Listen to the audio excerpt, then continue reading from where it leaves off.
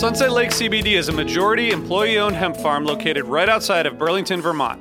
Before they started growing hemp, Sunset Lake Farms produced cream for Ben & Jerry's. Sunset Lake CBD doesn't use any pesticides or herbicides to grow any of its hemp plants, and they use organic fertilizer and other sustainable farming techniques to ensure the long-term health of the soil and to minimize their carbon footprint. So like all of us, my days are really stressful. By the end of the night, my kids are in bed, I'm taking a minute to chill, but I'm still unwinding. I recently started using the Relax gummies infused with CBD isolate, reishi mushroom extract, and ashwagandha root extract. I'm really glad I tried these because they really helped me get ready for a good night of sleep, and I really think I sleep better, so I'd highly recommend it. So check out Sunset Lake CBD today at sunsetlakecbd.com and use the code HFPOD for 20% off your order. That's sunsetlakecbd.com and use the code HFPOD for 20% off your order. Farmer-owned, Vermont-grown, Sunset Lake CBD. Hello, it is Ryan, and we could all use an extra bright spot in our day, couldn't we? Just to make up for things like sitting in traffic, doing the dishes, counting your steps, you know, all the mundane stuff. That is why I'm such a big fan of Chumba Casino. Chumba Casino has all your favorite social casino-style games that you can play for free anytime, anywhere with daily bonuses. That should brighten your day a little. Actually, a lot. So sign up now at ChumbaCasino.com. That's ChumbaCasino.com. No purchase necessary. VGW Group. Void where prohibited by law. See terms and conditions. 18+. Hey listeners, I want to tell you about a sponsor, Music Masters Collective. They're a nonprofit organization that produces unique music events, providing opportunities for fans and artists to meet and collaborate in an inspired and creative atmosphere. Every week they host different events, all with the opportunity to learn from world-class musicians like Oteil Burbridge, Trouble No More, former members of the band, Milk Carton Kids, Nikki Glaspie, Bill Frisell, Sean Colvin, and many more. This June, join the Fab Four, Joan Osborne, John Sebastian, Marshall Crenshaw, and a great group of faculty for the debut of Magical Mystery Camp. This all-inclusive, once-in-a-lifetime music vacation experience in the heart of the Catskills will be packed with nightly performances, workshops, speakers, song circles, open mics, and a lot more. If you're a performing musician at any level, bring your instrument. If you're a music lover, bring your good spirit. It's an amazing experience for individuals, friends, and couples alike. Registration is open, spots are filling up, so check it out soon. And scholarships are available. Check out magicalmysterycamp.com/helpingfriendly to learn more.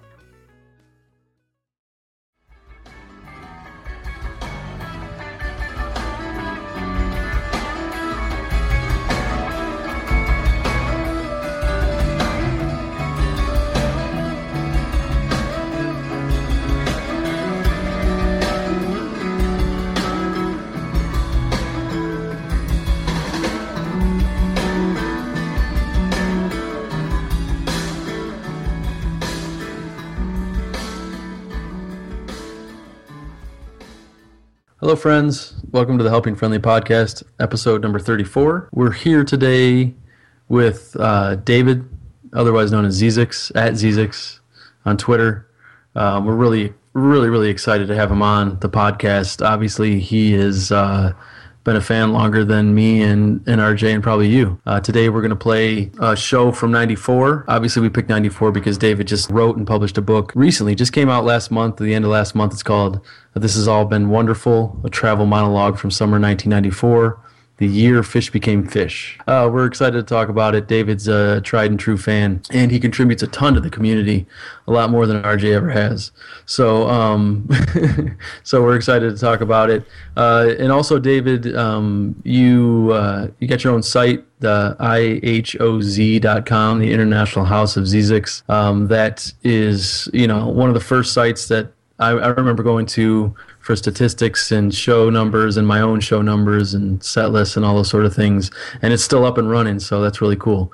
So welcome. We're really excited to chat. Thank you. In case you're wondering, IHOZ came because someone already had ZZYZX.com. Oh, okay.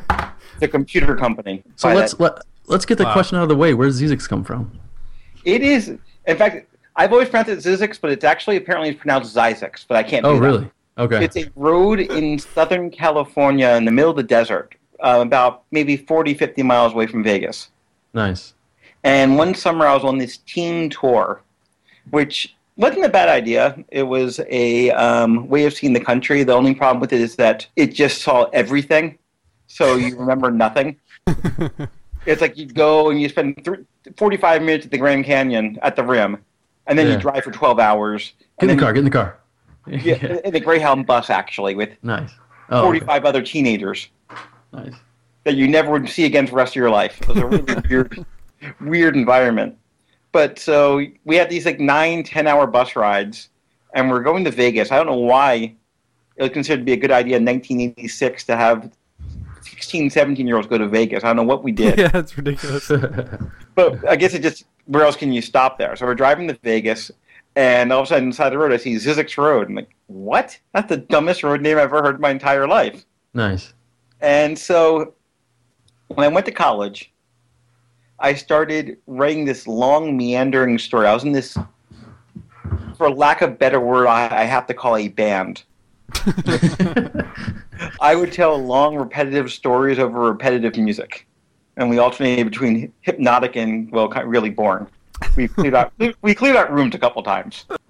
So, anyway, I was in this band, and so I had this song about this quasi-god that was a goldfish reincarnated. Nice. I was in college, and I had lots of creative energy to write stupid things. Mm-hmm.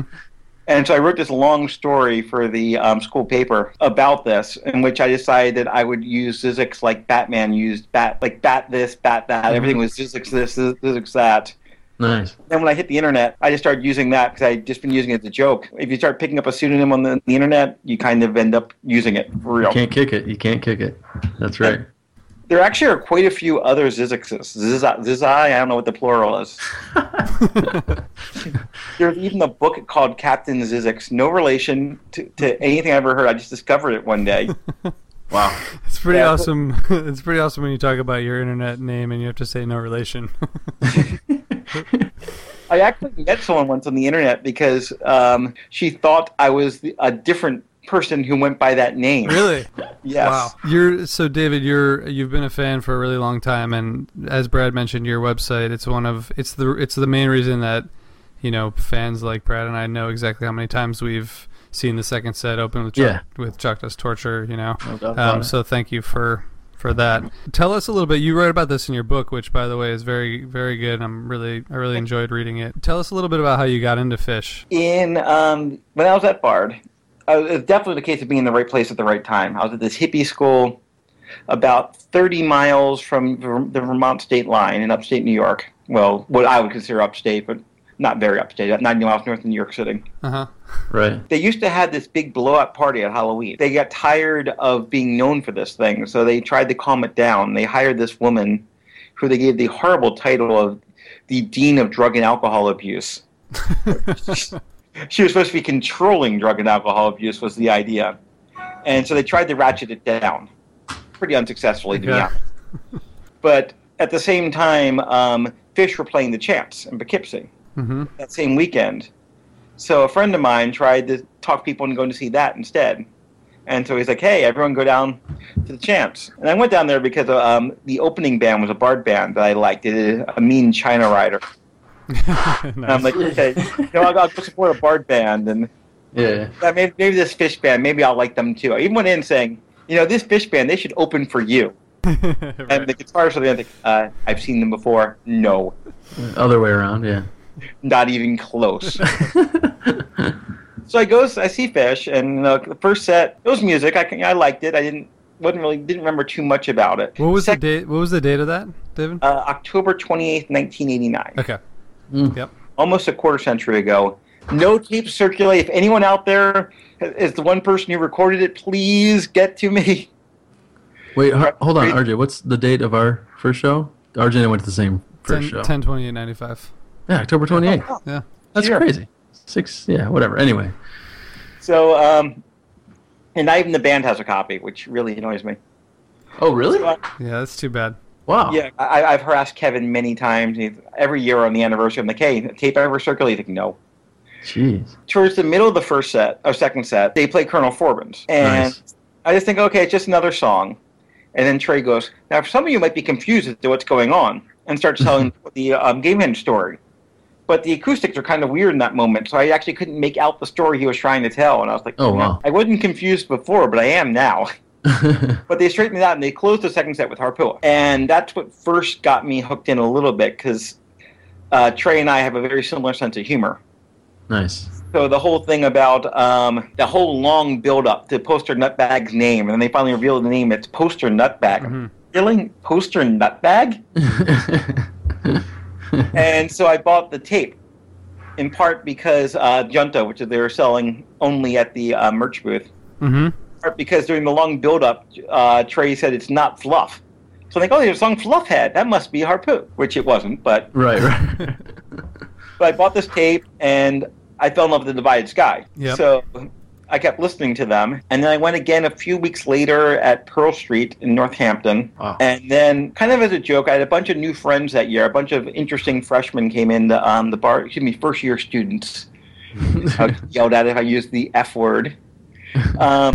Came in the bar, and so we decided we'd meet up because new decade, 89 went to 90, Phish's first ever New Year show at the World Trade Center, so we all met up there. And the night before, the 30th at the Wetlands, that was the first show where Phish really blew me away in a live experience. Yeah. Oh, again, first set doesn't circulate. No one has a copy. I'd love to hear the full set list even, let alone actually hear it again. So that's when I really started realizing this was not like the band to kill time with when the Dead weren't around. And had you seen other shows at the Sweatlands? Actually, the only other thing I ever saw at the Wetlands was Joe Gallant and Illuminati as a late night during a Phish New Year's run. Nice. I was at 90 miles north of the city, so... Right. It always was a bit of a pain there. I went there every time Phish played there, but it was an interesting venue. Phish frequently got oversold, but they had a chill-out room in the basement. Yeah. These overstuffed couches, and they piped in the music. Couldn't see the band, but you could chill out on this couch and down pillows and enjoy the show that way. That's awesome. And then when you get tired of that, you go upstairs and you deal with the crowd. Nice. They had a giant microbus parked in the middle of the venue. It's funny. I've read all about this, but I've never obviously seen it. So, David, the first show sounds really great, and it's really awesome that you stumbled upon them. I guess if you want to say that. But so, what do you think your first it moment was, though? The first moment in a show or a recording, even, that you thought, man, this is the band I'm gonna really start following or really start getting into. I mean, it probably was at some point in that Wetlands show, but again, tapes don't circulate. I don't remember what it was. It could have even been actually way back at that first show during the Harpua. The joke I tell the story every year on my on the Phish Stats this day in Phish history thing I do. But during the whole Poster Nutbag story, Trey said that Poster Nutbag jumped off the White Roy shelf, and for some reason that just cracked me up. Just even in that moment, I didn't know yet, but in that moment, I think my fate was sealed, and quarter century later, I'll still be seeing this damn band. Right. It's crazy, awesome. Man. So, David, you wrote this book that we just talked about Summer '94. What made you decide to, I guess, both chronicle it at the time and then write about it later? Like, how did that thought process evolve, and what was your experience with that? I didn't actually chronicle it at the time. That's all from memory. If I got any details wrong and someone else was there, they can yell at me. But awesome. And a big disclaimer for all my band interaction stories. But right. One thing I learned, though, is that any one of us is better at Phish trivia than the band is. Trey always gets really? wrong. If you're listening to Trey in an interview, he'll say, "Oh yeah, you played this great tweezer in the Bomb Factory in '95." Because if you're doing it, you don't have to remember the details because you're living it. Yeah. Right. So I assume Trey isn't going to ever correct me and say, "You said I said this, but actually I said that." Right. What made you decide to do the book? A couple things. One, this is an idea I've had in my head for a while. I know there've been other tour journals, but have you ever listen to A Prairie Home Companion? Yeah. You know that section in the beginning where Garrison Keillor's always like, "And now I'm in New York City. New York City was founded in 1648 by whatever the year is." And I was just thinking that it'd be cool to have the kind of a, like, while you tour, it's like, where are you going? And how did you get there, and kind of like about the music, but also just about like why these venues even exist. As for 94, well, it's the 20th anniversary, so that was part of it. Yeah. Part of it, obviously, was that it was a very contentious period for me. It's towards the middle of the tail end of my tour. Some epic stories happened, so Nice. it has a hook there. Mm-hmm. But also, this was Phish on they were just about to break out. The precipice, right? Yeah. The first show I saw was at the Bomb Factory, which a 2,700 seat venue that had maybe 1,800 people there. Wow. The last two shows I saw that year were sold out Madison Square and Boston Gardens. So I started out in these tiny clubs, and by the time the year ends, they're playing these famous hockey arenas and they're selling them out. Yeah, it's wild, man. So let's dive into the book a little bit. I know we've teased enough. So, I mean, you saw some really truly landmark shows in the summer of '94. One of the great things about the book is that you really recreate the feel, I think, from those shows and from '94 and the venues and all those things like you talked about. Do you have like a single memory, maybe just like one that really sticks out, that really sums it up? I can think of a couple. One of them is stupid, but the kind of stupid in a this is what it was like back then way. In the middle of the Tweezer Fest, there's this bit during the first part of the Tweezer where they start screaming, yeah, yeah, yeah, yeah, and I apologize for my singing. And so I'm at the Greenpeace table at the moment. And next door, the venue is the Deep Ellum, which is where they played in '93, the year before. And Gwar, the punk rock band with the costumes. And the costumes were playing there. And one of the people at the Greenpeace table convinced me that was a Gwar song called GWA. I have did research this over the years. There's no such song by Gwar called GWA.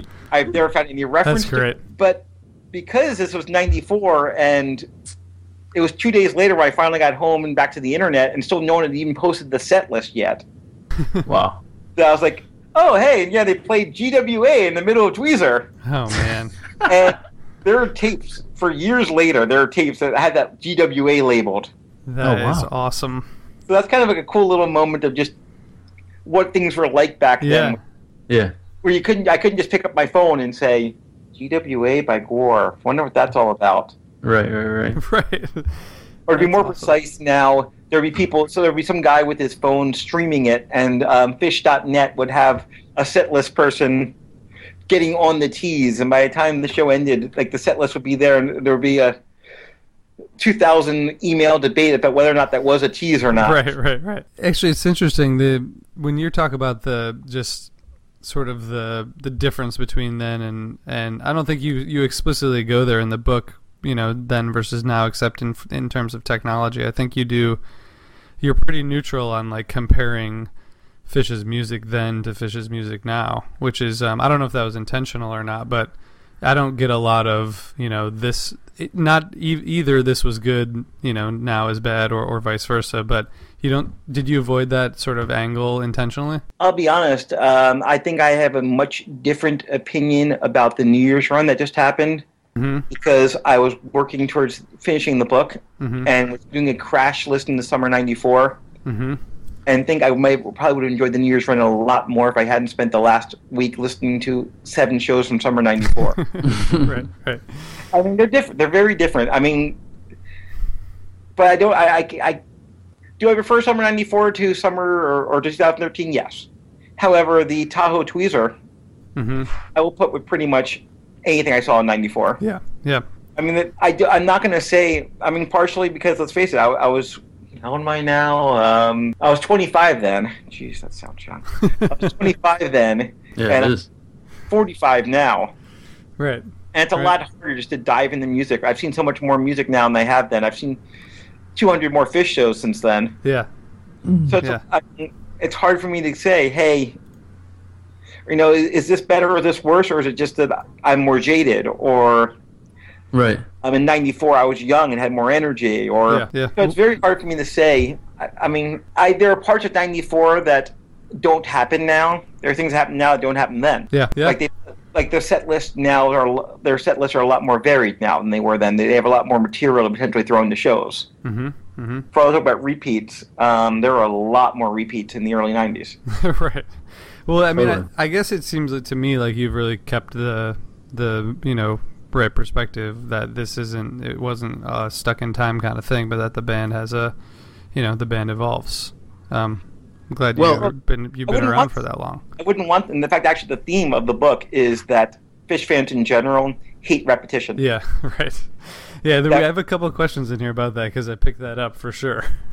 That we always search out for novelty. If they were still playing like they were in '94, I mean, if they played a show like style, I'd be stoked. But there's like on Fantasy Tour, people like to insult the band by referring to dad rock. Phish are now playing dad rock. Right. And whenever I see that, I'm like, well, they're dads now. Right. I mean, So am I. You want someone to be playing to their experience. Right. Yeah. If they're playing like adolescents, or 20-year-olds with no cares in the world, they would be faking it. That isn't who they are. Right. It's kind of awesome. If that's what dad rock is, then I fucking love dad rock. And I mean, I understand the implied criticism there, but at the same time, I'm like, Page is in his 50s now. Yeah. It would be sad if he were trying to act like a 23-year-old. It would just look pathetic. He wears like bifocals to play the piano. I mean, you have to. I'd much rather have someone be true to who they are in that moment, Right. than try to create some past moment which was amazing, but isn't who they are. Yeah. It's like going to see. I saw the band at this club in Baltimore in like 1990 or 1991. The band without Robbie Robertson, mind you. Yeah. Eesh. They had Billy Preston was like also in that band, Wow. that version, Interesting. and it was just sad. Yeah. Like they played The Weight, and you could tell it's like, okay, now it's time we play The Weight. Yeah. What we do every single night for the past 20 years of our lives. It's a great point, and that's what makes Phish great, man. You talk a lot in here about how. I'll let this back. So I want to start over. One of the great things about the fact that you saw so many early shows and throughout this era that we're talking about was that you actually saw the growth of the band that we all revisit in tapes. Brad and I started seeing shows in '95, so a lot of that stuff was in the past. And one of the things I really enjoyed about reading your book was just your description of how things had evolved and grown. Chapter of your book, you talk about the growth of that era, and you say the listening and playing off of each other in '92 is what made the extended jamming of '94 possible. And you take chances in front of a small crowd and see what works. The jamming was a hit. Secret Language really only had a shot in the clubs and theaters. And there was sort of an anti song that was discarded. And the years in the clubs were crucial to letting Phish learn the skills that would lead them breaking out of those venues. So I'm just interested in your own perspective, given that you were there. Like, how did that affect the music, and how did that affect your experience, that sort of evolution and growth? Well, there was a lot of experimentation. Like if you listen to early Phish, even before I started seeing them, like back to might be a better example. Right before I started seeing them, you can see songs like Fluffhead. Fluffhead wasn't a song; it was 6 different songs that had all sorts of different roles. And all of a sudden, it's like, you know what? Maybe it'll work better if we put this together and make a song out of it. So there's a lot of. Mm-hmm. They spent a lot of time, and you can see the work. A lot of time back then. Even like Rift. Rift used to be a slower song that had this weird jam at the end, and then like a little vocal jam after that. And they discarded it for a couple years and brought it back with the version that we know. Mm-hmm. Bouncing used to have a slightly different lyric. Runaway Jim used to have a slightly different lyric. Right. And you can get away with that. When you play to a couple hundred people, you can see, hey, we did this. Everyone loved it. Mm-hmm. We did this. They started saying "fuck you" to us. Maybe that second thing again. Right. Turn our backs. Yeah. What was the best example of that summer '94? What do you think of them doing that? Of them taking a chance or trying to do something different because they felt they had the luxury of the crowd or whatever? Well, the obvious example, obviously, is the Tweezer Fest. Mm-hmm. Mm-hmm. I've since have read reports, and I'd love to give you exact quotes, but this is a vague.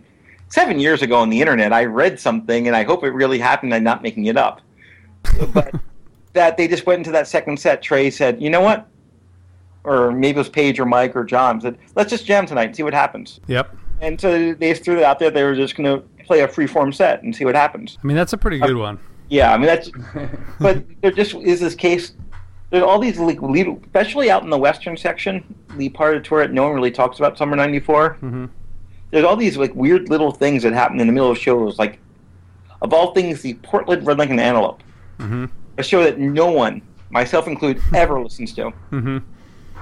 But all of a sudden, Trey starts mumbling these really creepy things. Senorita. At the end of it. And you just... And, you know, that could be the Lassie, Do It Now, David Bowie from Providence. Yeah. You can kind of see the origins of that planted in this random version of Running an Antelope that no one ever talks about. Right. At some weird venue in Portland, Oregon. I guess, David, why do you call it the year that Phish became Phish? True. One is the venue thing. One is that they went from playing clubs to playing Madison Square Garden. But also, this is, if I could think of, I'm not going to say 94 was the best year of Phish, because different people, some people love 95, some people love 97, some people love 2003, 2004. Some people loves whatever show is next. So I'm not going to say it's the best year. Yep.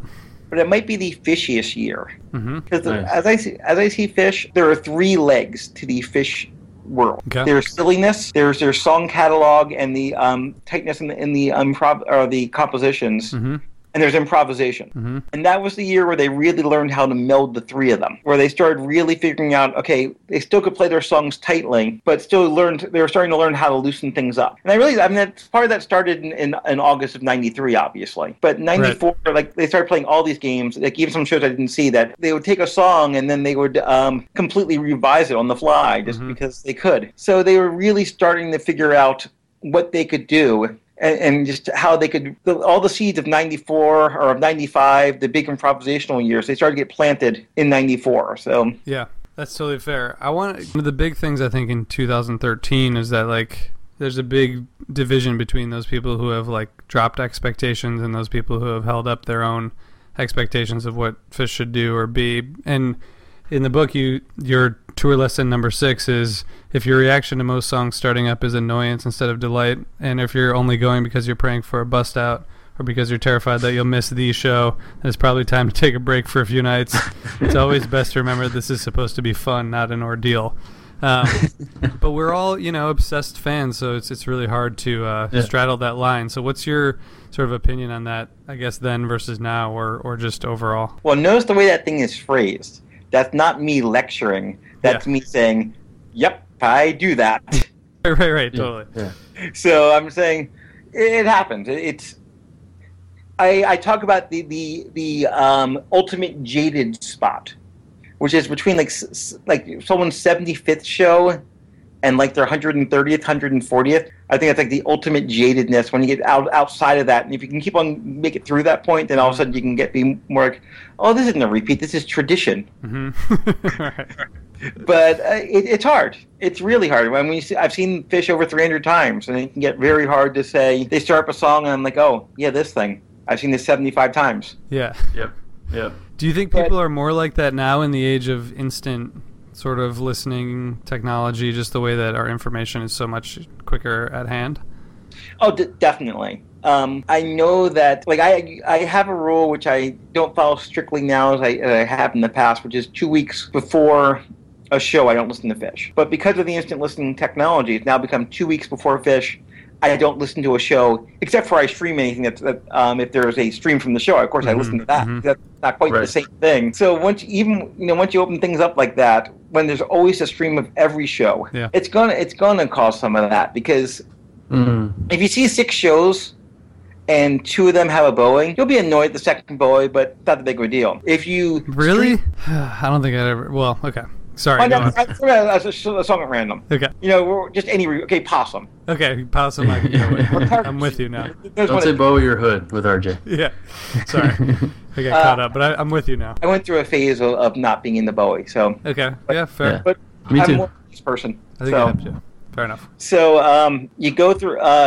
But But when you go and you've been streaming every single show, and there are 17 possums, even though you've only seen 2, it feels like you've seen 8. And so I think it does change things, not necessarily for the better. Although, will I stop listening to every single stream, even the ones that fade in and out and have people talking about beach burgers? No, I will not stop doing that. I am an addict. Right. If there's a way of listening to Phish, I will find a way of doing it. Fair enough. It isn't necessarily healthy, but what addiction is. Right. Yeah, we're not playing the show on the podcast tonight, but I kind of wanted to ask. We both wanted to ask you about what happened in Des Moines in June of 1994. Can you talk a little bit about that? Phish played a show. Nothing else happened. What are you talking about? It had been building, and I had no clue it was building. I'll see this for a while. Here, this actually was not even the first time I've managed to have Brad come out and yell at me. So, not even the first time. Yeah. And I'll tell you a slightly different story. In spring of '93, at Gunnison, Colorado, they had a 9-year-old kid on stage. Named Cameron McKinney. Okay. And I actually met him at the Gorge this past year because he's actually like the cousin of a friend of mine. Oh, wow. He's like 36 now. Yeah, and it's like Still, and a Phish fan. Talking about the show and seeing him on stage, and he's like, "Yeah, I don't really remember any of that." Like my mom was like, use Phish as like my babysitter because she wanted to go out tonight or something like that. It's really, really kind of weird. But he was on stage and he had this keyboard which was blatantly not plugged in. He'd be sitting there, do do do do do, and no sound coming out, and he looked bored. So at the time, Phish had these promo cards for Rift that they would have the merch booth, and I would take like 50 of them from my set list because I didn't have my clipboard yet. And so he looked so bored up there, I started writing little notes for him and putting them on stage. Like, yeah, I know the old Deadhead chant, "Let Phil sing." Yeah. I made this little sign saying, "Let Cameron sing," and held it up for him. Oh my god. And actually, Trey saw that, and he got to sing one of the choruses of Reba, and that was kind of cool. Mm-hmm. Yeah. Because I started doing that, I said, "Hey, this is kind of cool. I can make little signs and hold them He's up." paying attention, yeah. Yeah. And it's one of these things I thought that I was doing because it was amusing me. And I didn't think anyone was really paying attention to this. And when you got to realize that when you're standing by the rail, that's what they can see. That never quite clicked to me until after Des Moines. Right, yeah, because you told a great story about how you were, you thought you were making a facial expression about someone being rude to you, but Trey took it as disapproval of possum, right? Yeah, exactly. It's like, I'm thinking, God, this guy is squashing me against the rail. What is he thinking? And meanwhile, Trey's like, God, that asshole in the front row, he's tired of possum. Well, I can't always play rarities. What's up with that? Yeah. So good, man. It didn't occur to me that they were watching me because, especially at the time, I'm like this math geek sitting in the front row. I mean, if eighth grade, you're desperately trying to look anywhere but at me. Right. So, anyway, one of these signs, and Brad comes up to me outside the Hollywood Bowl. Not the Hollywood Bowl, God. The Palace Theater in Hollywood. Let's be more realistic here. The band hates it when you hold up those signs. Same exact thing has happened in Des Moines. Like Brad comes out and just berates the band. Awesome. You do this, and then like Trey comes out 5 minutes later. Like, oh yeah, it's not that big of a deal. Whatever. Just no, it's nice. Cool. It's distracting. Just can you please consider not doing that? It's that same good cop, bad cop situation you have going. Yeah, they got it both. So Trey said, please, can you stop doing that? And then so for the rest of the tour, did you stop using the clipboard, or did you just stop going in the front row? For the rest, okay, we'll probably get back to the Des Moines. Yeah, sorry. Yeah, go ahead. Yeah, I was telling this other story just because it occurred to me after the fact that, I really should put that in the book, damn it. Well, you have a lot of great, let's go back in time for a couple of years so I can tell you a related story, which I really appreciated. So. That's actually one of the goals, but just because so few people were around in the early 90s and late 80s that I figured I got these stories, and it's just such a different world back then that people would find it interesting, hopefully. Definitely. Okay, yeah, so in Des Moines, I've been timing the songs. I did it as kind of a focusing device. I don't know how you deal with music. When I listen to music, really good music, I get lost in it. And I can sometimes frequently go and solve all my problems for the week. It's like, oh, this theorem I'm working on, my math homework. Maybe if I do this and try this approach, and the music powers my brain, I start doing all those things, and I realize, oh my God, I just missed 4 songs. Yes, I solved that great problem, but I'm planning for the show. I just missed it. So if I keep a lot of very detailed notes and force myself to pay attention and force myself to time everything, I can say, okay, this is happening, that's happening. It forces me to stay completely focused on the music, and so I miss things. So I was doing that. I'd be jotting down notes, dum-da-dum-da-dum, and I'd be doing it in the front row. And Trey would see me doing that, and the way he expressed it was simply, it caused him to start thinking about time. He would think, oh, how long is this jam? Is it too long? Is it not long enough? I've been playing it. And he doesn't want to think when he's playing. He just wants to be in the music. And so he said it was distracting him. It was taking him out of the show and making it harder for him to play. So for the rest, I still timed, except for the next show. But after that, I went back and started timing. Because for the same reason that it was good for my enjoyment of the music to keep me thinking about the music. Yeah. I mean, it's also it's like a compliment, right? That he's watching you. Right. You're important to him. I was standing right in front of him. I always like to stand between Mike and Trey. Watch the two of them. And I do, and I think it was just more that I think he would be looking at anyone but me. But he's like, "Oh, great, the bearded guy's back. Awesome." Yeah. I don't think he was like, "Oh boy, David Steinberg's up front. Yay!" Oh, maybe he'll amuse himself by making fun of this song. Yeah, right. So.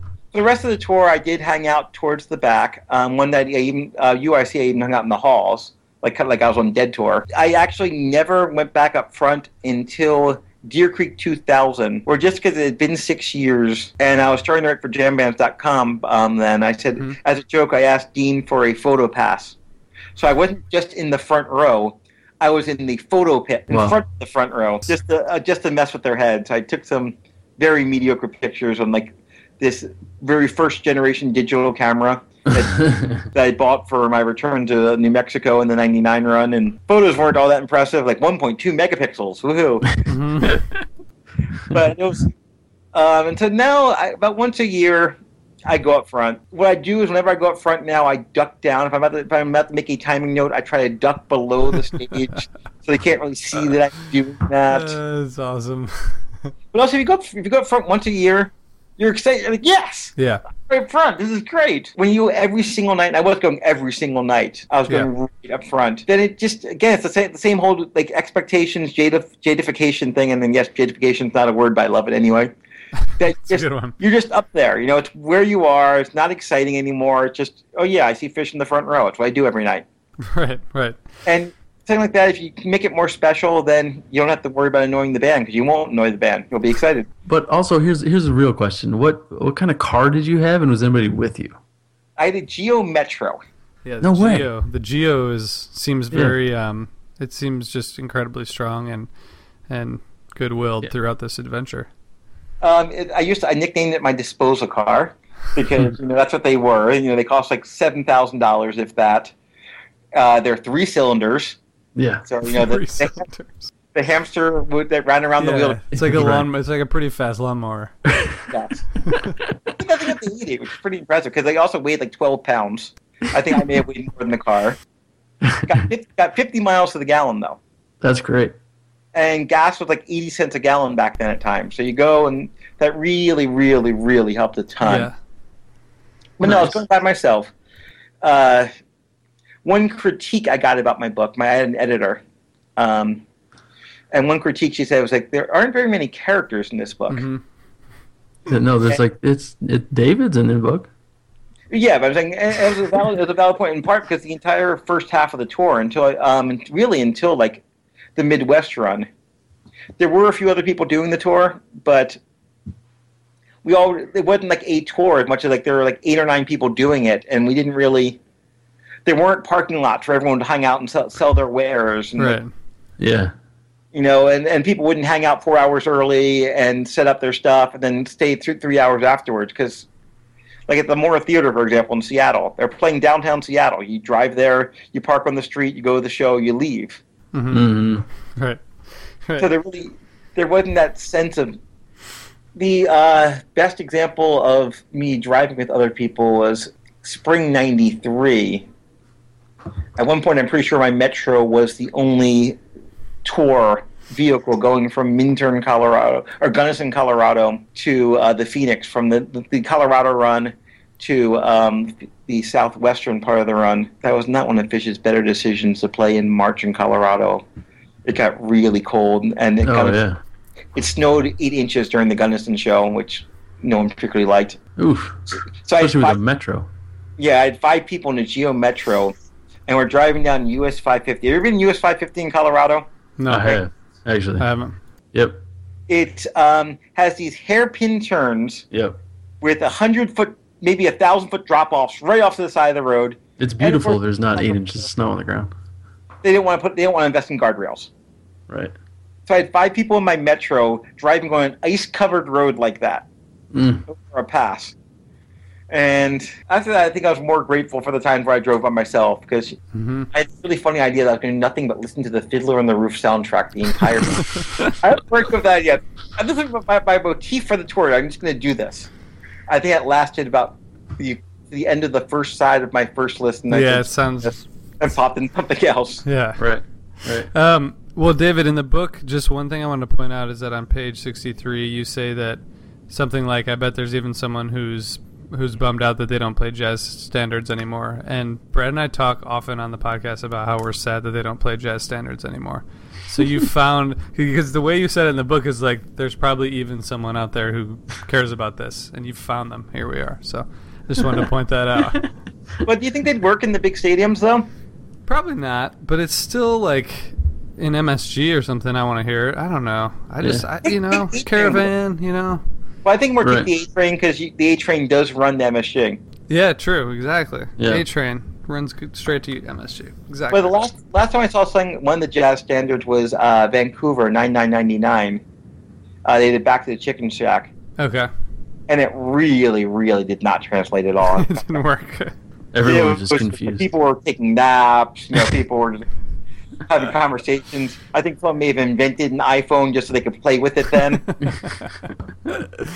All right. Well, maybe that was better suited to earlier venues. So the last thing about the book I wanted to just ask before we get into the music, toward the end of the book, you talk about how this was like Summer '94 was the end of an era for you, and you say that one of your quotes was that Summer '94 was still a time where a group of fans could throw a party after a Phish show and have John show up.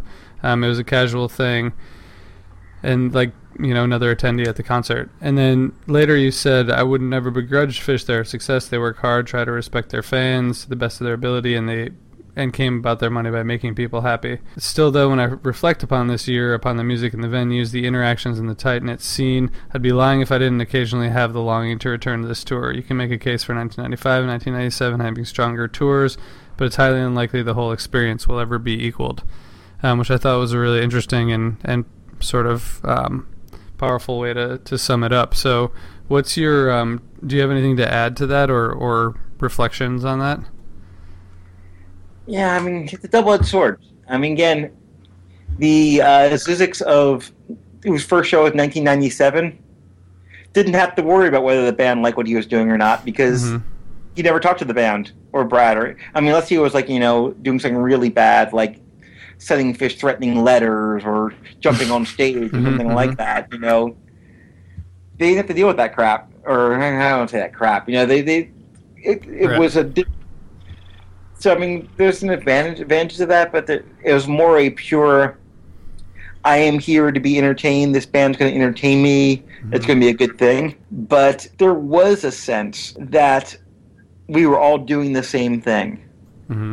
Like, even earlier, the I-64 tour in 92, they pull up in a tour bus for the first time ever. This tour bus, and Trey comes out at tracks and apologizes to the people he knows who, look, I realize it's going to be a little bit hard to follow us around because we have this bus now. Sorry about that, but it's just kind of what we need to do at this point. There was just a connection there and I said it was we got in each other's nerves, and you don't have to worry about that anymore. The communities also can be a lot bigger, right? Because of Twitter and Facebook and that sort of thing too. Sorry, what was that?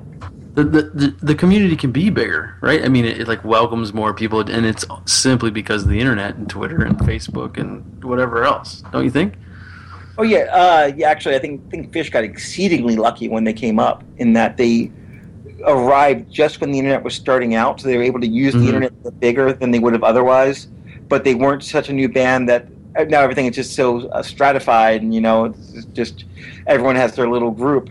That's really hard for anyone to get outside their little bubble. So Phish got really lucky that they were just early enough to catch the internet, but just late enough there that they still could become huge, because no one comes anymore. But that is. I like that it's big. I like that they played the Clifford Ball and 75,000 people showed up. That's looking around. It's like, oh my God, this huge deal, right? For that matter, I love that I could go if I go to a Seahawks game. They'll be playing Wilson. Yeah. It was fun seeing this band that played. I saw them with 50 people at Toad's Place in 1990. To have them suddenly be this band that gets referenced in pop culture, and that's amazing. And I am glad that as far as I can tell, that they're very well off. So I'm excited for all that. Right. And as much as things are. It sucks that you can't hang out with the band. I'd much rather have people, much larger people, love this music, because it meant a lot to me. I mean, it may have almost literally saved my life, because I just needed to get out of where I was for a few months when I was in Mexico, and that gave me the excuse and an escape. And I'm grateful that other people have found it, because it's a wonderful thing. Yeah, I mean, it's so nice also to be able to share it with others too. And your Facebook, like your daily, this day in Phish history and that sort of thing, makes it easier to be able to connect with people or share it with people too. So yeah, that's one of the things I just started as just a writing exercise, saying, I wake up every morning. My wife calls it the morning coffee. I wake up, I have this little thing on Phish Stats called the Pattern Matcher, where you can type in a date and it tells you all the show, it gives you stats based on that. So I wake up, run the Pattern Matcher against the day. Nice. And I think some of my best ones have come when there have been really crappy options. Like I wake up, there's someday in August, I don't remember which one it is off the top of my head, but there are two shows, one of which has no set list from 1987, and one of them is a one-set opening for a Santana show. And for whatever reason, that one day, I wrote some long rant once about Pueblo, Colorado, and the government printing office. I wrote a party of days between the Grateful Dead song. So it's a writing exercise, but it's fun that people can read it and people like it. Yeah, it's personal, but people also sharing it, which is what makes personal things great. But it's what makes it great. That's one of the cool things about Phish being big, is that I can write these things out there. And as much as I joke about, I'll wake up, okay, done, enter. I gotta go take a shower and get ready for work. Right. But the fact that I know that people are reading it, and they'll correct me if I fuck up and say 1986 when I meant 1987. And they will. There's always somebody, right? I'll get in the bus. I go write the thing. I take my shower. I go and I ride the bus. And in between, I have two buses that ride to get to work. And between them, I pick up my phone, check Facebook, and if I make a mistake, there'll be 7 messages on my phone by then. Yeah. Anyway, 2014. It's coming up. Summer tour's out. You got predictions for 2014, or are you gonna hit up any shows? Are you gonna any thoughts about it at all? Well, part of what I'm talking about, that whole expectation and keeping them mute. I'm actually doing a light summer tour. It just kind of, not intentionally, it just kind of happened that way. I keep on trying to add shows. And Northwest String Summit, I love Northwest String Summit, and that's the weekend in Chicago. I was thinking maybe I can go to Merriweather, but Merriweather's the weekend after that, and I might probably be recovering from the Strumming, and I don't know if I want to go 2 straight weekends. And just none of these shows are really working with my schedule. I'm going, this kind of bites. But at the same time, there are all these rumors about this West Coast fall tour, which may or may not happen. But there are strong rumors like, okay, let's go. I'm much more of a summer tour person than a fall person, but let's just do it. Nice. And I'm putting I'm going to Dick's because we all love Dick's. Yeah, we do. Right. And one thing that's like, I have this brand new book. I was thinking about I'll do a book signing in the lot, and I'm not doing any shows until Dick's, but I will be doing a book signing at Dick's. Nice. I don't know how I'm going to do it, but I'm going to I'll order some books to have with me, and just Dick's usually had a pretty serious shakedown going in the lot. So I'll set up a table, and anyone has a book if they ever see me for that matter. As long as you don't ask me during a set, like in the middle of a really great peak jam, I have no game. I'll sign anything. Nice. But, that's nice. That's good of you. Well, if anyone's like interrupting you, kick them. Just kick them, back kick them. That's what I'll do. I'll keep that in mind because I don't have a reputation enough of being a cranky person. Man, I really need to cultivate that so people be scared of me. Exactly. But Thoughts of 2014. I was pretty happy with most of 2013. I was really happy with Tahoe. Obviously, that was my last show I saw that summer, and I was lucky enough to be at that show. The fall tour, awesome. Fall tour is very solid. I think there's a chance that this will be in part because I'm not seeing much. That's usually the last. What do you think? Is Dick's part of summer tour, or is Dick separate? I think it's part of summer tour, right? It's always the end, right? Yeah, I mean, at least but it also is closer to fall, technically. Also, there's that month off, though. Yeah. So if you call it separate, this will be the first tour I've completely blown off.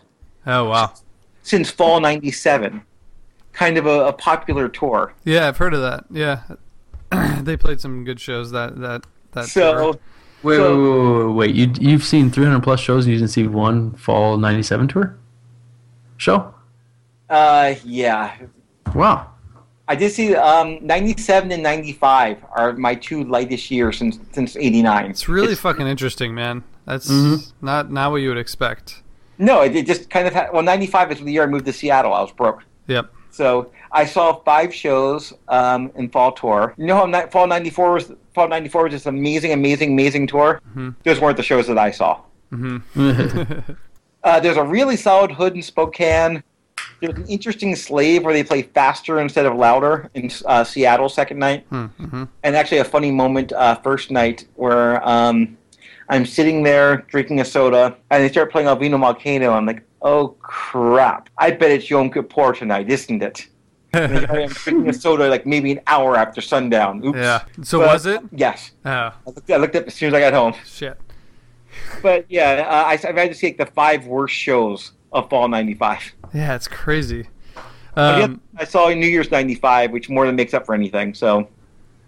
Yeah, that's awesome. Well, Brad and I had the pleasure of seeing several fall '97s, and that was that's what clinched it for me. After 2 years of seeing him, it was just it was a fun time. And in the Midwest where we were living, we got Cleveland, Detroit, Dayton, and I went to Penn State, and that was 4 solid shows, and that was my first real fall tour experience, and that just it was amazing. My wife holds '97 over me, actually. Usually, I usually call her a noob because her first show wasn't until fall '94. I'm like, come on, you didn't see a summer '94 show. What's up with that? Yeah. But '97, she saw the Virginia Beach, the Crack-a-Boom show with the giant thunderstorm, and then she saw the not Virginia Beach, Winston-Salem run in the fall. Nice. So she always holds that over me. It's like, yeah, I saw these great '97 shows, and what did you see? I mean, I saw the Gorge run, and the Gorge run was, at the time, it was like, what's up with the space funk? Yeah. Like this before. But by the end of the second show at the Gorge, I'm like, for those of you who are sick of space funk, have some space funk. Yeah. I put that on my set list. I think we, I don't know, I felt kind of the same way about summer '97. It was, Brad and I both saw Deer Creek, Alpine, and Tinley. And they were all like, it was fine, it was fun, but I definitely by the 4th show I was like, what is this slow funk that's not really, it wasn't really going places, and then they figured it out quickly, but I don't know. '97 just fell through my cracks. I mean, it happened, and said the same thing's happening with this summer, so that is potentially a really, really good omen for everyone. This is my present to everyone. Yeah. Nice. I'm blowing off leg 1 or whatever you're calling this first part of summer tour. There's going to be epic jams every night, complete bust out. They'll probably play Harpua 4 times. Yep. And I'll be listening with desperately trying to get some guy holding up his iPhone. You'll be listening on Edgar Martinez Way, or whatever it's called. Edgar Martinez Drive. Okay. I'll be sitting at April Field with 5,000 other desperate Mariners fans, watching them lose 7-0 or something. 5,000 other. April Field's sad.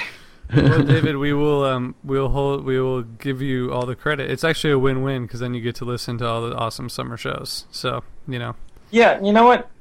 Again, I've reached the point in my life. I've seen Phish enough. I always would rather be there. The addict in me is desperately looking at airfares, trying to find a way of making it work. But ultimately, as long as the shows are happening, as long as there's new tapes, sometimes that's good enough. And there's Dicks, I mean, something is going to happen first night Dicks. We all know. Expectations. There's my expectation. Yeah. I think there will be a setlist game first night, Dicks, and if there isn't, I'm going to be a little bit bummed. Mm-hmm. Right.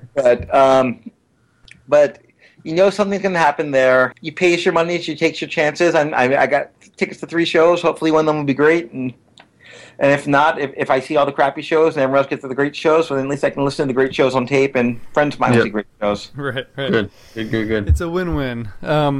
So, Dave, let's talk about the show that we're going to play. We're going to play one set from a show from the book that you wrote, and you write about this show specifically, which is 5/16/94 in LA. And after a long, many email discussion, we landed on this, and it's really hard, obviously, because you said at the beginning you saw some amazing shows and wrote about all of them, which is a great thing in the book. This is something that we thought would be a little bit better than playing The Bomb Factory, as we've already talked about, and a few others, just for a few reasons. First of all, it has 0 reviews on Phish.net, which I think you noted in the book, David, but pretty awesome. And then we're pretty close to the anniversary, which is always cool. But it also just has this very unique combination in there, and we'll talk about the specific songs after we listen to this set. But David, what's your sort of memory of this show, and why you thought it might be a good choice? Actually, it is part of my memory to Twine, which is that it's my memory of that this is the show that completely fell through the cracks somehow, and I have no idea why. It's got some interesting setlist calls, an Antelope that actually is made onto a live bait a couple tours ago.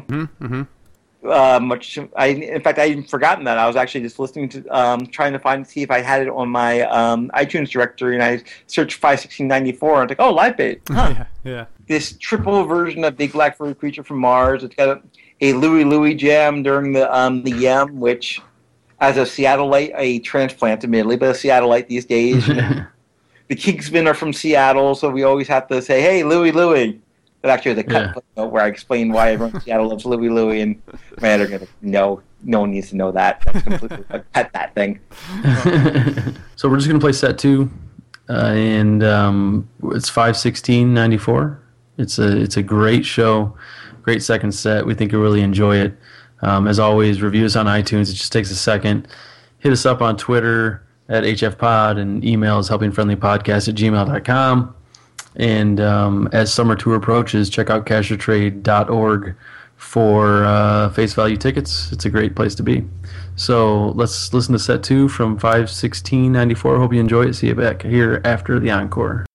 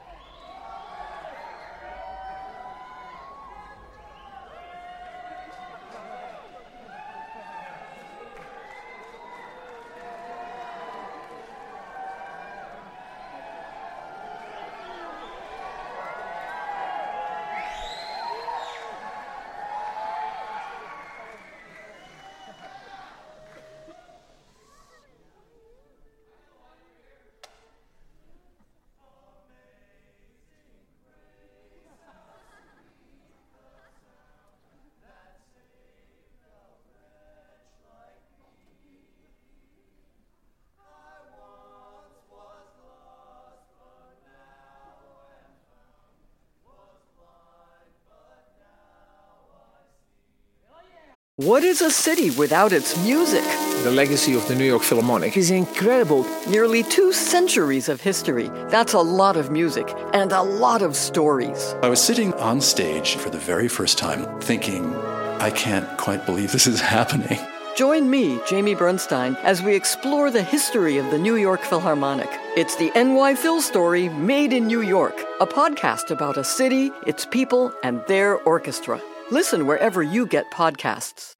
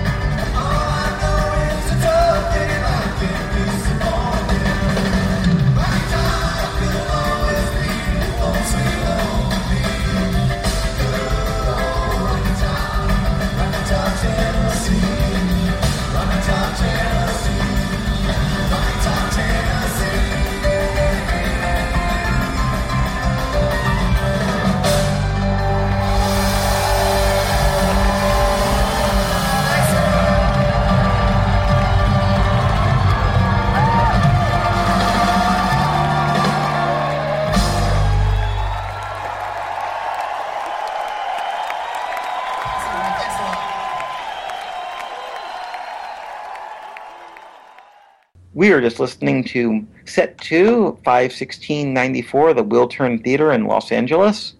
2001, into Run Like an Antelope, into Big Black Furry Creature from Mars, back into Run Like an Antelope. Sparkle into Its Ice, into Julius, into You Enjoy Myself with the Louie Louie tease. And back in the Big Black Furry Creature from Mars, Amazing Grace, back again in the Big Black Furry Creature from Mars. And the encore was Fee into Taki Rob. Or Rocky. So, David, what was it like the 2001 opener and Into the Antelope? 2001, you probably noticed it was about 4 minutes long or so, and 2001 was kind of funny back then, because summer 93, 2001 opened up pretty much every single second set. I'm not exaggerating. This is literally, it opened up like 12 straight second sets. Nice. I would go to, during set break, I would say, what do you think they're going to play second? Because we all do what they're going to open with. In fact, the only show in that streak where they did not open the second set with 2001 was because they played one of the Horde shows, and it was a one-set show. So they opened up the first set with 2001. So, yeah, I'm very forgiving of repeats compared to other people because I've seen repeats. And they don't repeat this ever again. So, 2001, it's one of those things where it was just kind of a space filler song, but it's always fun. You wouldn't expect a 15-minute funk jam in it. It's just kind of like a little thing to get us all grooving. Yeah. Just a little thing to get the adrenaline up, and everyone likes, they didn't have the giant Chris Kuroda bright white light peaking during the but they had the 1994 equivalent, which I imagine I can't remember off the top of my head, because whenever I think of that peak, my mind, I always see the white lights. Yeah. I had a couple of little white lights shining on us, more or less. And did they start playing 2001 in 93? Yeah, summer 93. Summer 93. So they were, it's crazy that it's, just because I think people most identify it with, the 97 onward era, but it's interesting that even in 93, but they were all pretty short, right? They didn't really take it out. They all just very straightforward, verse 1, verse 2, going to the next song. Yeah, Summer 93 has some weird debuts. I mean, Daniel, which was, again, played almost every single night, then completely dropped. Had Leprechaun, which was played 3 times. I don't know why, because it's a beautiful song. Had all these really random crap from Summer 93 that I really wish had stuck around more. But, so 2001 just kind of always brings back, I know for everyone else, I think the Summer 97 funk. For me, 2001 always brings back memories of 93 and seeing it every single night. And so, but it still was a new song, so it's still kind of a novelty, so everyone mind they're singing it every night. Nice. Do you want to just talk about the Antelope, Big Black Furry Creature from Mars, the whole sandwich there? And Brad and I will jump in because it was pretty crazy, that whole thing. It was I have a lot to say. I love the false start of Antelope, or the Creature, where they start hitting it, and then Trey, I think it's Trey hits it, and then everyone else just kind of goes, I don't know about this, and then 2 minutes later Trey hits it again, and everyone's like, let's go for it. Yeah. The precursor. And one thing I like about it is that if this were played 3 years later, there's stretch about 4 minutes after they come back from Antelope, that would completely have gone to Down with Disease. The Down with Disease big riff. Okay. But it completely would have, but that isn't something they did yet. Down with Disease then was just a standalone 7-minute song. So the idea hadn't occurred to them yet that they could do this. But if you listen to it completely, it just wants to jump into that riff and go and reprise Down with Disease. Nice.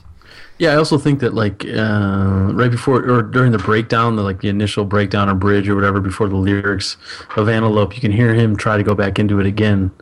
I think you can hear Page try to break it down, or I mean Trey, to break it down into something again right before, and he kind of the first line of lyrics he kind of says softly, you know what I mean, kind of apprehensively, I wish we would have gone somewhere else. Well, he messes it up. He actually says, set the gear shift to the high gear of your soul. Whoops, wait, that's not the line. Yeah, he's just apprehensive about the whole thing. He's like, I don't If you listen to the, that one track was a live bait. Listen to the live bait soundboard. You actually can really hear Trey laugh and say, whoops. And the Big Black Furry Creature from Mars, I mean, it's one of it's one of those times where you're where they're in that sort of quote unquote type 2, sort of almost Bliss Jam thing, and you're like, wait, this is still Big Black Furry Creatures from Mars? What? Yeah. I think you described it, David, in the book as kind of hitting that point, but it's a pretty really nice little groove there in there for a few minutes. Yeah, and again, this is, while some of the antelopes, in fact, almost any antelope from '94 is incredible. The idea of a 20-minute jam, this thing goes on for over 20 minutes. A 20-minute jam on a song still is a really rare, exceedingly rare thing. Mm-hmm. This is my 77th show, Lucky Sevens. Nice. That's amazing. And a lot of shows. I'm probably only like my third, maybe 20-minute jam. This is again part of why Phish became Phish, because they started to discover that they could do this. Yeah. Sure. Yeah, and they were definitely experimenting this night, right? I mean, just even the fact that they go back into Antelope pretty fiercely, and then obviously at that point it becomes like they're just reprising Big Black Furry Creatures, right? But it sounds like when they come back into Antelope, it's pretty intentional. But before that, they're just kind of fucking around for a while, but it sounds good. Yeah, they're letting themselves play around. But I think again it pays that they were playing in L.A., which wasn't exactly the heart of the Phish fan base in 1994. So they could, if they fucked up and it didn't work, then oh well. The 8 people who regularly see them would be slightly annoyed, and everyone else would have no clue that they fucked up. That's right. great. So is this one of those shows, you think, where they were really, like you talked about the growth and adding to that and giving them the sense of ability to experiment? I don't remember how packed this place was, to be honest. I bought a ticket. Actually, I did not buy a ticket outside the show. I met up with someone in San Diego on the way out there who had an extra ticket. So I don't even know if it was sold out. For the most part, every show on this tour, I bought the ticket in the parking lot or at the box office that night. For some perspective, the only show that sold out on me was, of all things, the Minneapolis show. A little tidbit that did not make it into the book was the show that had the dedication, and I was all upset. I was on the guest list that night. Oh man, really? Oh, wow. It just was one of the things where the show was sold out. Mike was outside the show. The way to ask for guest list back then, it's like if they know you bought tickets to the last 17 shows, you're like, hey, this show's sold out. Is there any way you can help me out? If you can't, I understand. And Mike, okay, sure. Like, thank you. I appreciate it. I try not to ask. Yeah. But wow. So I was actually on the guest list for the Minneapolis show, which is the only show on the entire tour, other than maybe the Wheel Turn, but I don't think it did, that sold out. Wow. So small club, not their normal place. It definitely helped. They were being a little goofier, a little looser on this West Coast run, just because they could. Got it. The recording's good too, so to me that tells me that it's a smaller. I mean, maybe it's just the recording I listen to, but I always feel like when you get an older show like this, it's like a smaller club, maybe not so many people, not so much banter. I don't know. It was a nice recording, and the Sparkle goes as Sparkle, but I actually wanted to talk about the It's Ice. I thought it was really good. I know it's 94 and it's just a couple of years old, but I like the pace of the It's Ice, and I liked the fact that Page kind of took it over and gave it a little break in between the two Big Black Furry Creatures. I don't know. I'm also a big Page fan.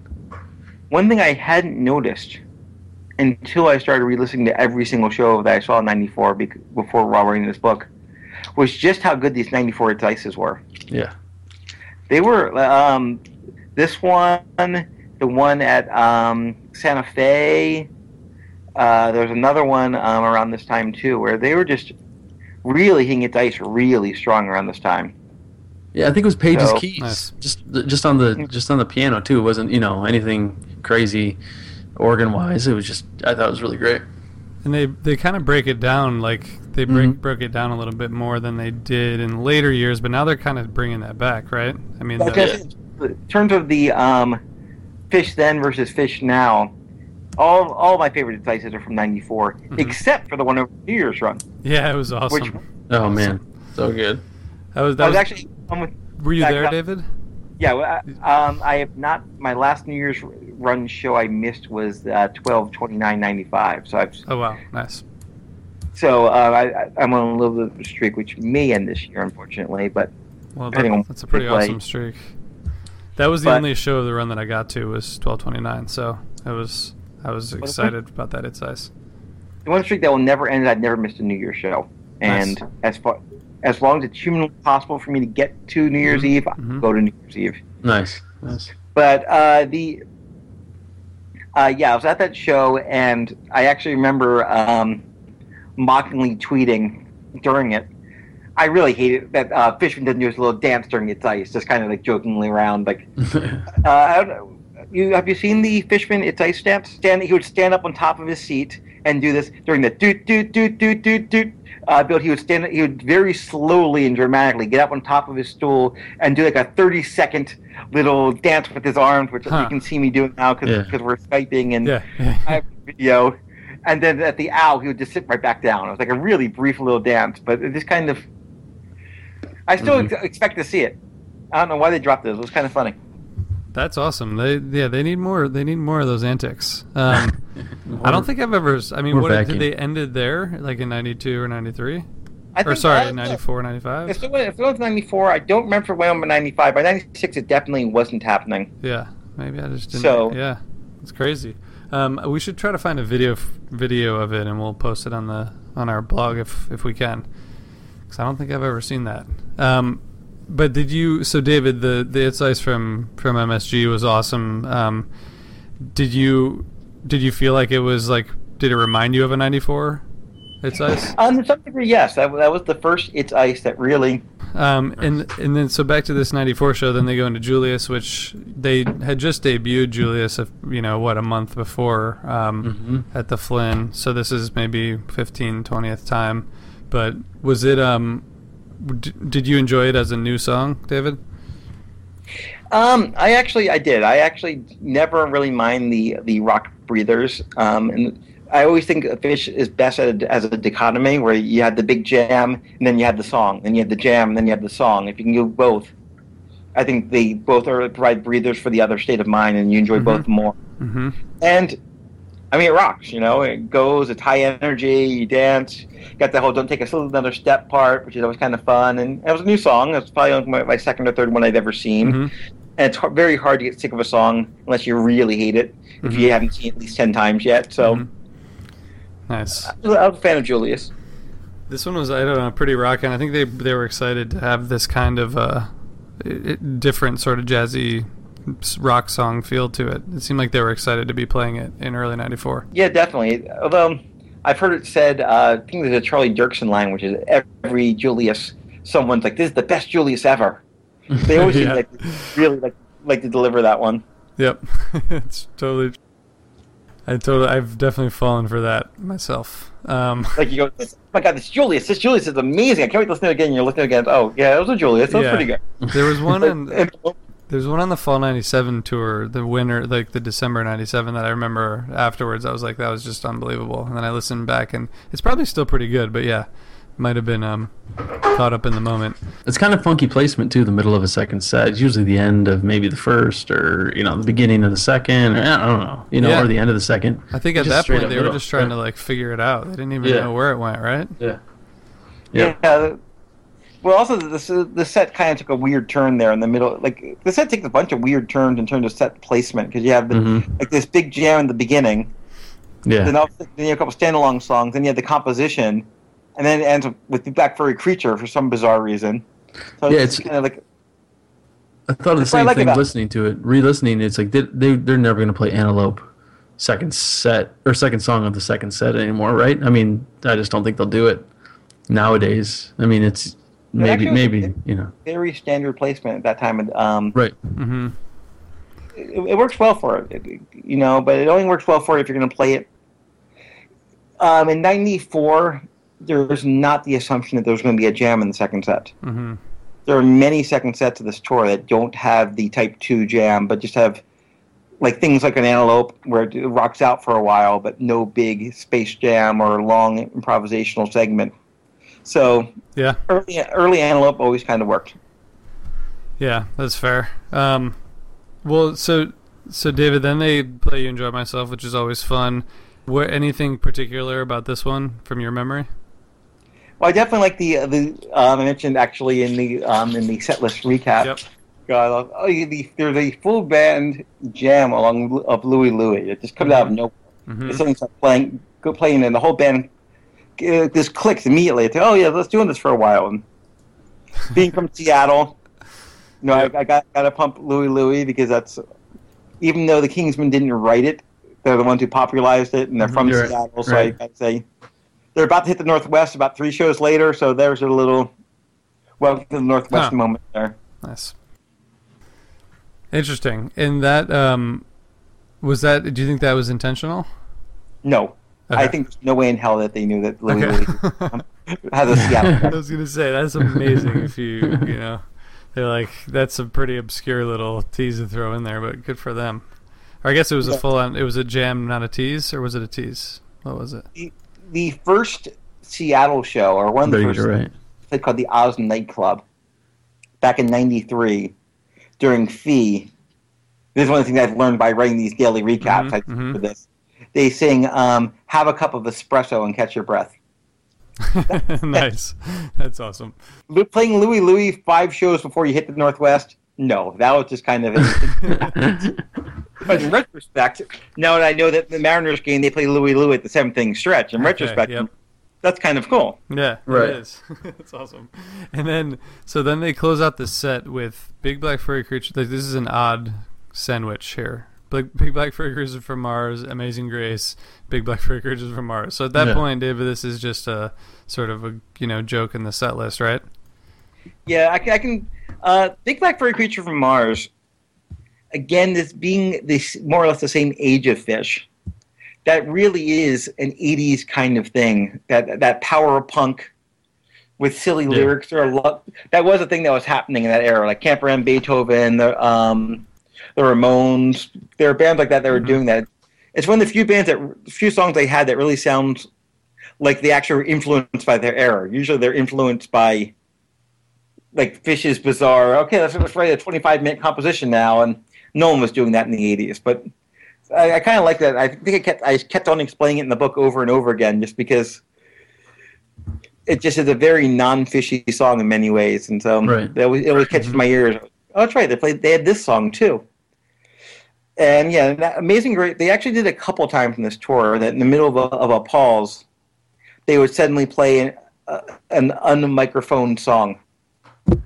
That's obviously something they can't ever do anymore. And I think most would probably say thankfully, because it never quite worked quite as well as we all hoped it would. They'd go up to the front of the stage and they wouldn't have any microphones. Sometimes they had some instruments and they'd sing, but the first 5 minutes with everyone trying to shut everyone up. And as soon as everyone got quiet, someone would scream something and everyone would cheer. And it was a great idea, but it never did quite work at all.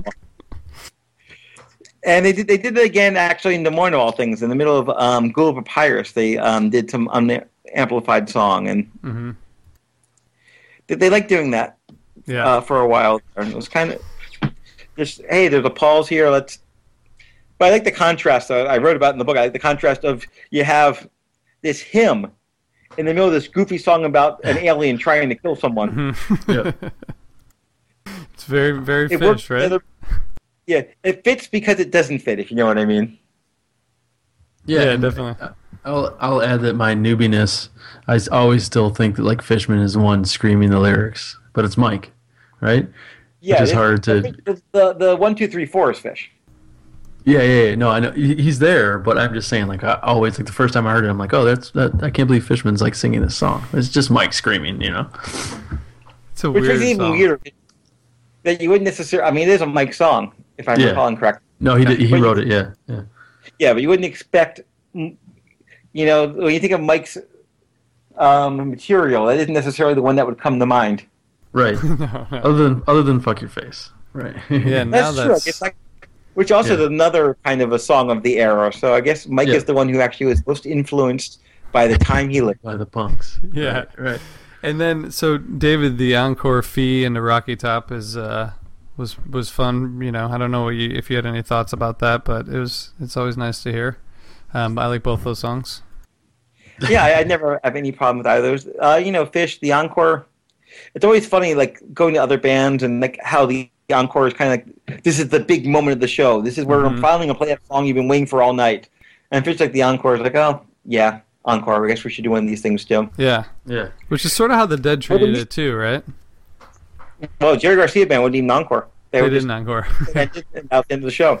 But Dead was like it was U.S. Blues or like, you know what? There was a handful. Good Night. Yeah. Yeah. Melissa used to bitch about how always I fought the law when she was seeing shows. But yeah, the one thing Phish used to do a few years earlier was the double encore, which is back in like '90. When they were playing 50-minute sets. They would do a 2-song encore, leave, and do another 2-song encore. That's pretty cool. That was always kind of fun. So it's always good when you get the second song, you know. It was more common then, but it's always nice when you get that second song in the encore, kind of. Even if they're both short. Kind of like feels you got your money's worth out of the encore. And what's your sort of take on encores? Do you always stay until the lights come up in place? That's the lesson I learned at my 4th Grateful Dead show. Where they played one more Saturday night, everyone's like, "Oh God," and walked out, and all those suckers missed the only ripple in the last 20 years of the Grateful Dead. Oh wow! I did not miss that ripple. I was there for it, so I learned very early on. Doesn't matter. You stay until until the house lights come on. Yeah, absolutely. That is a really good lesson to learn. I think that's one of your lessons in your book, right? Yeah. It is, and I learned it the right way. I didn't learn it by mistake. I learned it by other people's mistakes. Yeah. That's the best way. And it's rough though, because I make this money by selling sodas, and you really have to. The time you make your money is right after when everyone's leaving the show, especially at these small venues. You don't get like 5,000 people coming out. You get like 300, so you have to get them like that. Yeah, it's a really good point. You have a really limited audience for a limited amount of time. So I would go as close to the door as I could and still hear. And I'd creep out, but until the house lights actually came on, I would not leave the room. Nice. Against the rules. The first one, yeah. Just because part of it, though, I think is the rule is I'm selling sodas to stay on tour. I'm not on tour to sell sodas. Right. Yeah, it's pretty different. Yeah, those are totally different. There are people who go see shows solely to make some money out in the lot. Right. Sure. Fewer of them now, though, right? It seems like that has sort of whittled down. Do you think? Because of credit cards? Not as much credit cards. It's also just it's a lot harder. Yeah. I mean, gas is more expensive. The whole idea of sleeping in rest stops. Do people even still do that anymore? Not that I know of, but maybe some people do. It's just a lot harder to do that now. It's actively discouraged, and the margins aren't there. Like I said, when I started doing this sodas, I could buy a case of sodas for $4. Now a case of sodas is probably $10. Yep. And tickets when I started out were $15 to $20, and now they're $50 to $60. Yeah. You see, you just can't do it. You can't. It still isn't bad though, comparatively. Like Phish tickets are still cheaper than whatever Billy Joel. Phish tickets, I mean, yes, I'm not begrudging the price, but I'm saying you can't support yourself. I broke even. I saw 26 shows this summer, and I'm pretty sure I more or less broke even on the tour, just selling a case of sodas every night in the lot. Awesome. That's pretty good. That's pretty awesome that you can still do that. And now, if you try doing that now, you can't. You can sell illegal things, which I officially want to say I do not encourage that one bit. Yeah, we don't either on this wholesome podcast. No, but yeah, it's ridiculous. Sell T-shirts, and if you can get lucky and have the T-shirt that everyone loves, you can kind of make some money that way. But that's risky because you have to put a lot more money down to start out with. Yep. Right. So it's a lot. I mean, people sell less just because it's a lot harder to get away with it, and it's too bad. That was part of my life, you know. I mean, I started out with Grateful Dead, and it carried over Phish for a while there. That whole nomadic lifestyle. It's like, okay, I got 3 months off. It's summer vacation. Let's hit the road and see what happens. Mm-hmm. Really cool. Yeah. Well, you're not still driving the Geo Metro, right? Geo Metro, unfortunately, I moved to Seattle in '95, and the Geo Metro lasted about '96. I call them disposal cars. I kind of meant it. Yeah. He used it as gas a fumes disposal. start going to the driver's compartment, and I'm like, yeah, That's a good time to get rid of it. So I am driving a Prius these days, which gets about the same kind of mileage, although Nice. it's a much different way of doing it. Yeah. Well, David, thank you so much for sharing this show with us, and also for your writing. The book was really a great read. It was really fun to get your perspective and your stories. And just as a reminder for everyone, the book is called "This Has All Been Wonderful: Travel Monologue from Summer '94, the year Phish became Phish." So, David, thanks so much for joining us and for talking with us about all things Phish and sharing your history and your love for this band. No problem. That was fun. RJ and I'll be at Dick's, so hopefully we can see each other then and give each other high fives and whatnot. My plan is to be out in the lot in the at least first night. Yeah, I'll tell you the stupidest reason why I'm not seeing anything before then that occurred to me is my next show will be my 303rd, and so that way I can see my 303rd in area code 303. Nice. There's finally some math bringing it in, or at least numbers. I guess there's not really math. Kalamazoo, I saw my 94th show. I took I-94 in summer '94 to see my 94th show. I thought that was cool. Yeah, that is cool. Yeah. I like the 303, man. That's a good thing. You've been thinking about this a lot. It's a big number, too. It actually occurred to me that just the other day I was actually just looking to see what show. I was like, oh, next show 303. Oh, wait, 303. It's Colorado's area code. Nice. Awesome. Well, we'll hopefully, as Brad said, we'd love to meet there, and I'll buy a Coke. Well, actually, I'll probably be selling books then. Yeah, good point. Yeah, you've upgraded. You're selling books instead of Cokes. Well, everyone out there who's listening should definitely check out the book. It's awesome. And thanks for sharing your memories with the community. Not a problem. And we're at hfpod.blogspot.com. Hit us up at Twitter, hfpod, and email us anytime, helpingfriendlypodcast@gmail.com. Thanks again to you, David, and we appreciate it, and hope to see you soon. All right, Brad, we'll see you next. We'll see you in 2 weeks, and everyone keep on rocking.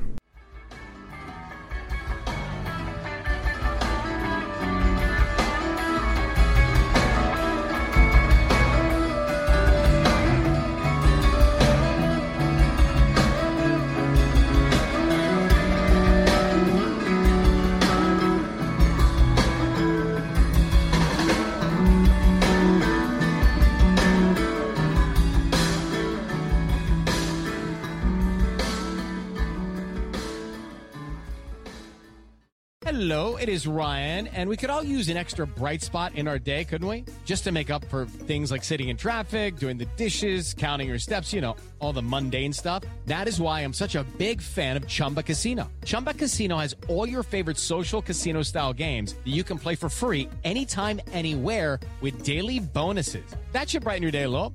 Actually, a lot. So sign up now at ChumbaCasino.com.